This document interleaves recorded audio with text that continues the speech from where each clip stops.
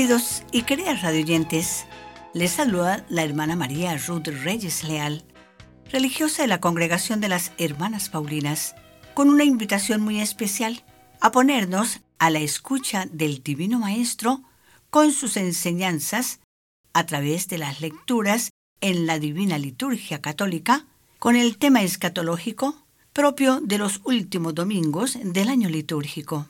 Hoy, domingo 33 del tiempo ordinario, nos presenta temas muy importantes como la caducidad de las cosas, recordándonos que nada en este mundo es definitivo y nos pide tener una actitud sabia e inteligente frente a esta realidad. Con esta disposición, queridos y queridas radioyentes, entremos a la escucha del Maestro Jesús durante los 30 minutos de nuestro programa Jesús en mi vida diaria. Queridos y queridas radioyentes, les invito para que celebremos este domingo 33º del tiempo ordinario del ciclo C con una grande esperanza en la venida del Señor y con grande fe para vigilar y descubrir la presencia de Dios, quien cada día está viniendo al mundo y a nuestra vida diaria, en los miles de detalles con que Dios se hace presente, asegurándonos su infinito amor de Padre Creador. Y las lecturas de este domingo nos presenta cosas muy importantes como la caducidad de las cosas, recordándonos que nada en este mundo es definitivo y nos pide tener una actitud sabia e inteligente frente a esta realidad. Al mismo tiempo, anuncia la destrucción de la ciudad de Jerusalén y del templo y los sufrimientos que vendrán, y nos exhorta a perseverar en la vigilancia y a aprovechar estas circunstancias para dar testimonio de Cristo Jesús. Y Malaquías, en la primera lectura de hoy, habla claramente del juicio de Dios al final de los tiempos. Estas lecturas son una llamada a la esperanza porque, al final de todo, habrá un nuevo templo del Espíritu que es Cristo resucitado. Y San Pablo confirma esta esperanza en la segunda carta que escribió a los habitantes de Tesalónica, recordándoles, y hoy a nosotros, el tema del trabajo, que nos hace colaboradores de la obra de Dios y servidores de nuestros hermanos. Y ahora, queridos y queridas radioyentes, dispongámonos con nuestro sagrado silencio a seguir con el corazón la oración de apertura de nuestro programa, tomada del Salmo 97, en el cual nos dice que el Señor llega para regir los pueblos con rectitud.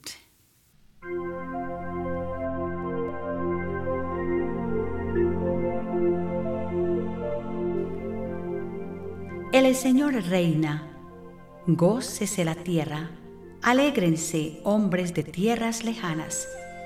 Lo rodea una noche oscura, justicia y derecho guardan su trono. Los cielos anuncian la llegada del juez, y todos los pueblos ven su gloria. Sión, al oírlo, se alegra, y gozan los pueblos de Judá porque su Señor viene a juzgar. Solo tú eres el más alto sobre toda la tierra, y estás sentado muy por encima de los dioses. Amados del Señor, aborrezcan el mal, sean fieles, y Él los cuidará y los librará de las manos de los impíos. Ya asoma la luz para el justo y la alegría para los de alma recta. Justos, alégrense en el Señor y celebren su santo nombre.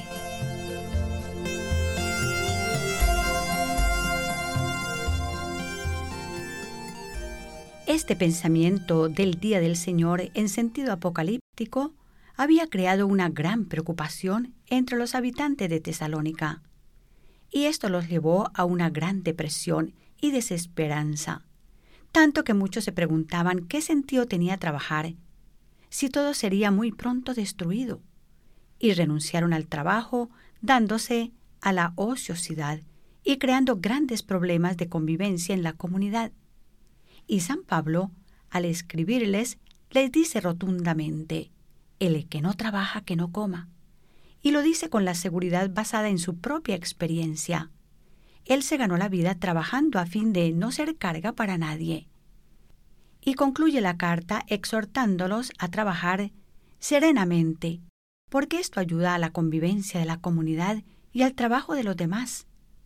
Y sí, en la vida diaria siempre encontramos algo de insatisfacción, pero en medio de esa insatisfacción, el cristiano conserva esa luz de esperanza de algo mejor, porque cree en las promesas de Dios. Solo en Él se encuentra la dicha perfecta, que colma plenamente nuestro corazón. Y sí, la gran esperanza del cristiano está en Dios, destino final de nuestras vidas, pase lo que pase. Por eso, el cristiano vive siempre alegre, optimista, lleno de esperanza, no se angustia tanto, pensando en cosas que sucederán posiblemente cuando hayamos partido de este mundo, muchísimos años después. Así que nada de angustiarnos, nos dice hoy San Pablo. Más bien, pongámonos a trabajar, sabiendo que nuestro presente y nuestro futuro está seguro en las manos de Dios, y nuestra vida en los brazos del Padre amoroso. Así nos lo canta el grupo Nueva Vida en Cristo. Padre, me pongo en tus manos. Padre, me pongo en tus manos,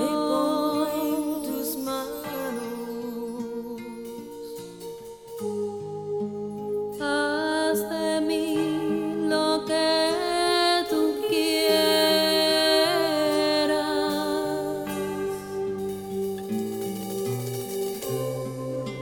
Padre, me pongo en tu regazo, como un niño débil y frágil. Soy tu pequeño.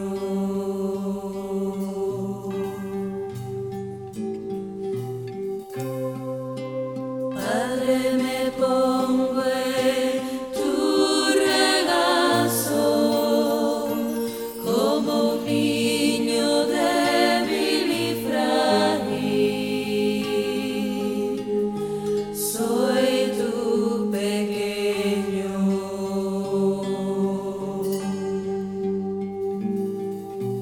Padre, tómame en tus brazos,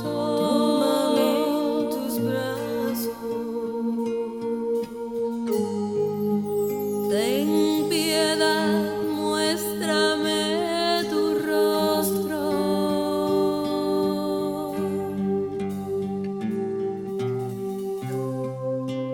Padre, me pongo en tu regazo, como un niño débil y frágil. Gracias al grupo Nueva Vida en Cristo por interpretarnos el bonito mensaje, Padre, me pongo en tus manos. Este bonito mensaje musical forma parte de su repertorio, de su CD Yo Soy Solo Amor. Saludamos a los integrantes del querido grupo Nueva Vida en Cristo, allá en Miami, Florida. Y en el Evangelio de hoy hay una clara advertencia a los que esperaban impacientemente la vuelta del Señor, estimulándolos al tiempo del testimonio, el que está viviendo en estos días la comunidad, porque existía el peligro en la corriente de entusiasmo apocalíptico de perder el contacto con la realidad histórica y diaria. Pero si el Señor ha vencido a la muerte, dice Lucas, el fin hacia el que caminamos no es algo imposible, sino Jesús resucitado, a quien encontramos sacramentalmente en la Iglesia y en cada uno de nuestros hermanos. Así, la finalidad de este discurso de San Lucas no es tanto describir los acontecimientos que van a suceder en el futuro, sino dar a los creyentes de su comunidad la fuerza, la esperanza y el coraje para que puedan vivir en este tiempo de testimonio el seguimiento de Jesús, aún en medio de las pruebas y las dificultades, recordándole siempre el valor del tiempo presente. Y así les dijo Jesús: Tengan cuidado y no se dejen engañar, porque muchos vendrán en mi lugar, diciendo, yo soy el Salvador, esta es la hora de Dios. No lo sigan. Cuando oigan hablar de guerras y disturbios, no se asusten, porque primero tiene que pasar eso. Pero el fin no vendrá enseguida.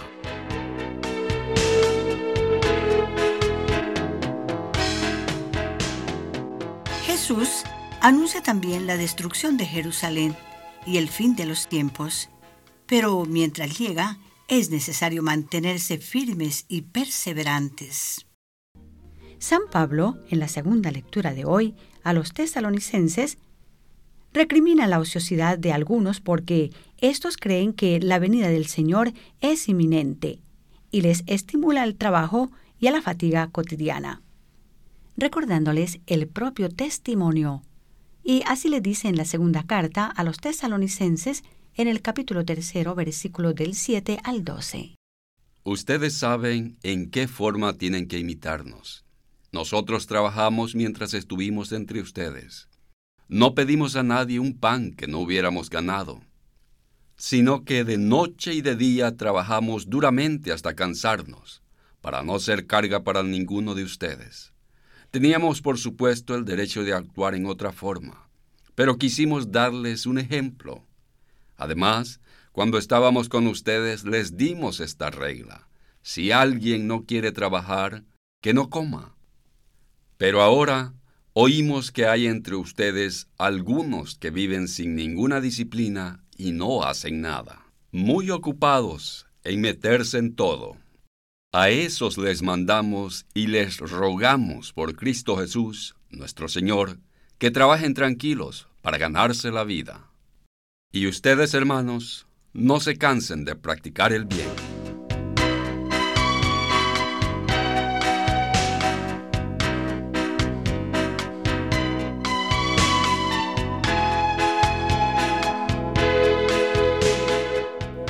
Pero también el trabajo es vida, es alegría y es felicidad, empezando porque el trabajo bien cumplido produce esa tranquilidad de conciencia que hace a una persona feliz. Dichoso el que haya su trabajo y lo realiza con alegría, ilusión y amor. Aunque no podemos negar que el trabajo, por agradable y bueno que sea, produce cansancio y fatiga, porque el ser humano es frágil, y claro que se cansa, o nos cansamos.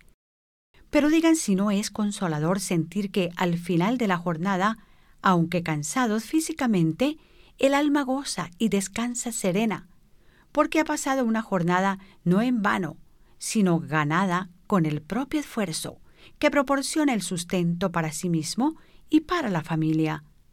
Trabajar es un deber digno y honroso, que hace una vida valiosa, no solo ante los ojos de los demás, sino y sobre todo valiosa ante los ojos de Dios, aunque algunos no lo reconozcan ni lo valoren siempre. Lo más importante es haberlo hecho también y sobre todo por la gloria de Dios y el bien de quienes nos rodean. Me acuerdo de una anécdota que viene al caso. Una vez habían 3 obreros laborando en una grande construcción bajo el ardiente sol de verano, y pasó un sabio y les preguntó, ¿qué hacían? Y el primero contestó, aquí picando piedra como un esclavo. El segundo dijo, tratando de ganarme la vida para mí y mi familia. El tercero, con una gran satisfacción y orgullo, dijo, aquí construyendo una catedral, maestro. Si nos hicieran a cada uno la misma pregunta en nuestro puesto de trabajo, ¿a cuál de las 3 respuestas se asemejaría la nuestra? ¿A la de un esclavo? ¿A la de un simple trabajador? ¿O a la de alguien que sabe que está haciendo algo grande, aunque sencillo, pero de manera extraordinaria? Y mañana podrán decir sus hijos o sus nietos, mi papá o mi abuelo ayudó a construir esta majestuosa catedral. El secreto está en realizar de manera extraordinaria las cosas ordinarias que realizamos en nuestra vida diaria, es decir, en el sentido que le damos a lo que hacemos. En otras palabras, en realizar el trabajo cualquiera sea, pero con amor, entusiasmo y alegría, puesto que la alegría encierra otro gran secreto, el premio de Dios a quien trabaja con alegría. Alegría que podemos hacer siempre nueva y siempre grande. Podrán decir los hijos y los padres de hoy que unos y otros son felices porque realizan cosas ordinarias de manera extraordinaria. Y ahora es nuestro amigo, cantante, compositor y médico laringólogo, Dr. Julio Torres, quien inspirado por el Señor compone e interpreta alabanzas. Además, dirige la misión médica católica, llevando con todo el amor de su corazón y toda su profesionalidad alivio físico y espiritual a los más necesitados, como lo refleja en los temas de sus canciones. Una de ellas es la que nos interpreta en este momento. Vamos a servirle al Señor. Se queda atrás la rutina, nuestras luchas, nuestras vidas, y vamos con la ilusión de sanar al que Dios diga, pues somos sus instrumentos, que sea Dios el que dirija, para que hacia el mundo vea su poder en nuestras vidas. Vamos a servirle al Señor, vamos a servirle al Señor, vamos a servirle al Señor en nuestros hermanos. Vamos a servirle al Señor, vamos a servirle al Señor, vamos a servirle al Señor en nuestros hermanos.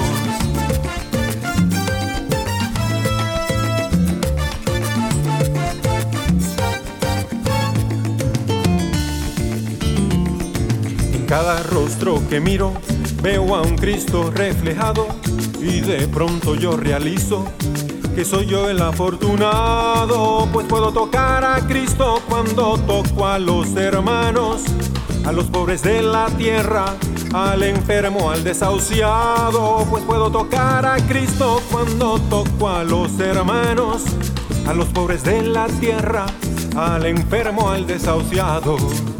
Vamos a servirle al Señor, vamos a servirle al Señor, vamos a servirle al Señor en nuestros hermanos, vamos a servirle al Señor. Gracias, doctor Julio Torres, por interpretarnos el bonito mensaje. Vamos a servirle al Señor. Este mensaje musical está en su maravilloso repertorio, en su disco compacto Julio Torres, Te ofrezco. Gracias, doctor Julio Torres, y reciba nuestro saludo junto con su querida esposa Giselle en Miami, Florida. Amables oyentes, cualquiera sea nuestro trabajo, estamos colaborando, desarrollando la maravillosa obra creadora de Dios. El trabajo realizado a conciencia nos hace más personas, y con él elevamos la creación hacia el autor divino. Y Jesús enalteció mucho más con su ejemplo la dignidad del trabajo. Miremos el taller de Nazaret, el unigénito del Padre, el heredero al trono de David. Es el divino obrero del taller de José con las herramientas de trabajo en la mano. Jesús nos redimió con sus manos taladradas por los clavos, pero también con las manos encallecidas por el trabajo. ¿No es este el hijo del carpintero, el hijo de María? Nos recuerda Marcos en su Evangelio en el capítulo 6. Y cuando Juan Pablo II visitó el polígono industrial de Pomesia, cerca de Roma, sus palabras fueron objeto de una gran ovación cuando afirmó que el trabajo es para el hombre y no el hombre para el trabajo. Y nosotros, cuando participamos a la Eucaristía, deberíamos seguir con nuestros labios, nuestros ojos y con toda la atención aquellas palabras que el sacerdote pronuncia en el momento de ofrecer el pan y el vino, diciendo con él: Bendito sea, Señor Dios del universo, por este pan y este vino, fruto de la tierra y del trabajo del hombre. Ellos serán para nosotros pan y bebida de salvación. Inmediatamente nosotros ofrezcamos nuestro trabajo de cada día, las horas que dedicamos al cuidado de uno o varios niños, o de un enfermo, un anciano, nuestra jornada escondida del trabajo de casa, o o el empleado, el celador, el trabajo del que barre las calles, el ejecutivo, el que recoge la basura, la jornada apostólica de un catequista, un maestro, un religioso, un policía, un sacerdote. Y todas estas jornadas las unimos a nuestra gran tarea de cristianos comprometidos.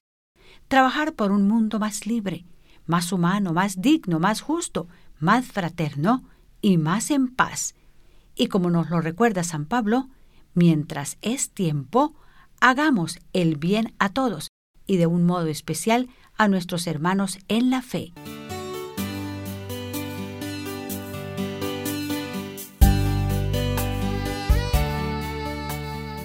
Queridos y queridas radioyentes, las hermanas Paulinas estamos presentando nuestro programa católico internacional Jesús en mi vida diaria. Y como siempre, con el único objetivo de que cada domingo nos acerquemos más a Dios y nos ayude a valorar y a comprender que el trabajo no es solamente un medio de sustento, sino y sobre todo un medio de santificación y de redención. Con este pensamiento, les invito para que recordemos aquellos testimonios que se santificaron, ejerciendo de manera extraordinaria las cosas ordinarias de su vida diaria. Y ellos son los santos de ayer que edifican hoy y que la Iglesia celebra en esta semana.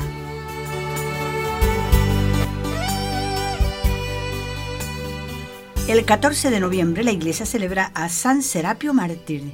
El 15 celebra a San Alberto Magno, obispo y doctor de la Iglesia. El 16 de noviembre la Iglesia celebra a las santas Margarita de Escocia y Santa Gertrudis. El 17 celebra a Santa Isabel de Hungría. El 18 de noviembre la Iglesia celebra a las basílicas de San Pedro y San Pablo. El 19 celebra a San Abdías Profeta. Y el 20 de noviembre la Iglesia celebra a los santos Octavio, Solutor y Adventor. Felicitamos a quienes celebran en esta semana su santo nomástico o su cumpleaños y con mucho cariño y como siempre les ofrecemos el lindo regalo de nuestras oraciones.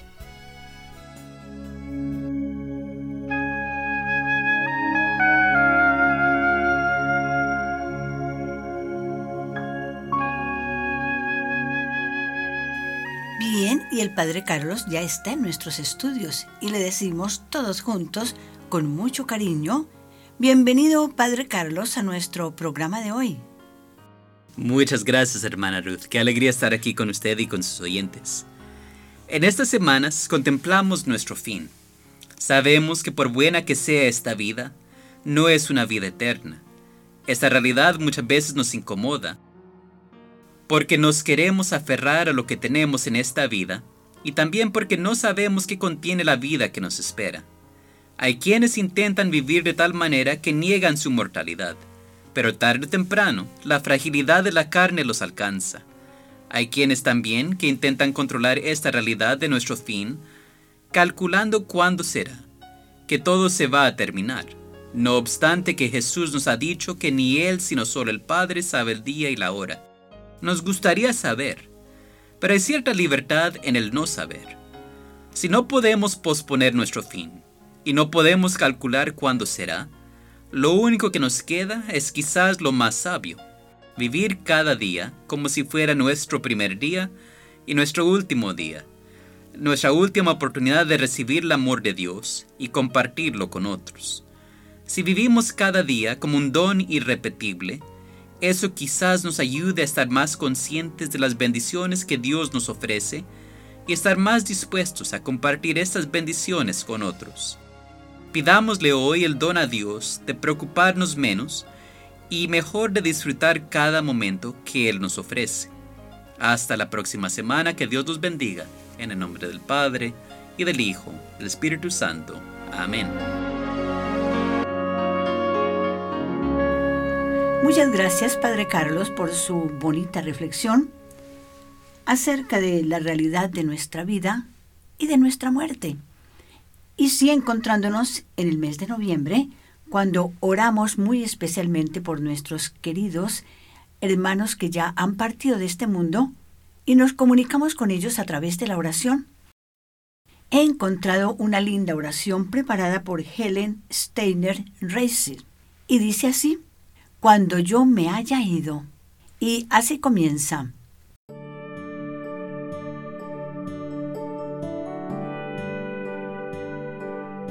Cuando yo me haya ido, déjenme partir. Déjenme ir a encontrar todo lo que yo pueda hacer.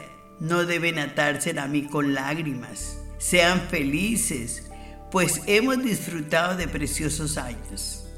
Yo les di mi amor y ustedes me correspondieron, dándome toda la felicidad que se puede esperar. Les doy gracias por el amor que cada uno de ustedes me ofreció, pero ahora es tiempo que yo viaje por mi cuenta. Así la tristeza por mí debe durar tanto como lo sientan. Dejen que su dolor sea confortado por la certeza de que partimos solamente por un tiempo y bendigan las memorias que de mí conservan dentro de sus corazones.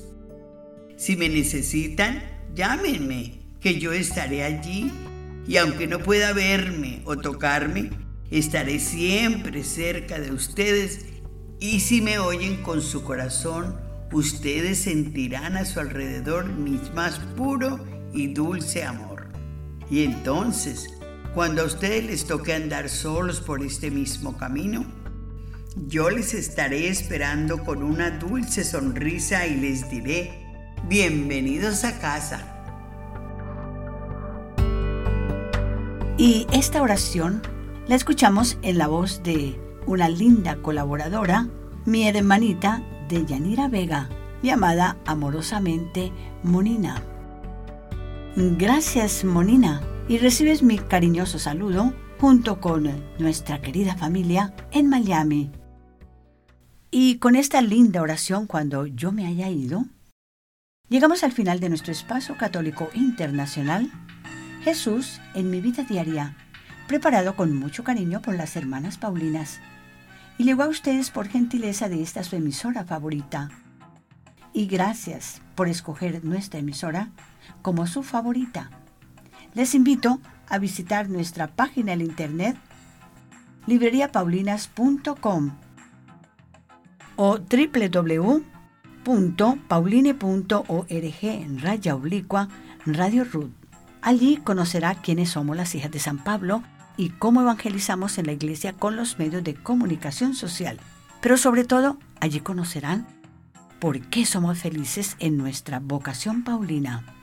Y recuerden, si ustedes visitan una de nuestras librerías paulinas, allí encontrarán una linda capilla donde pueden dedicar unos momentos lindos y privilegiados a la oración.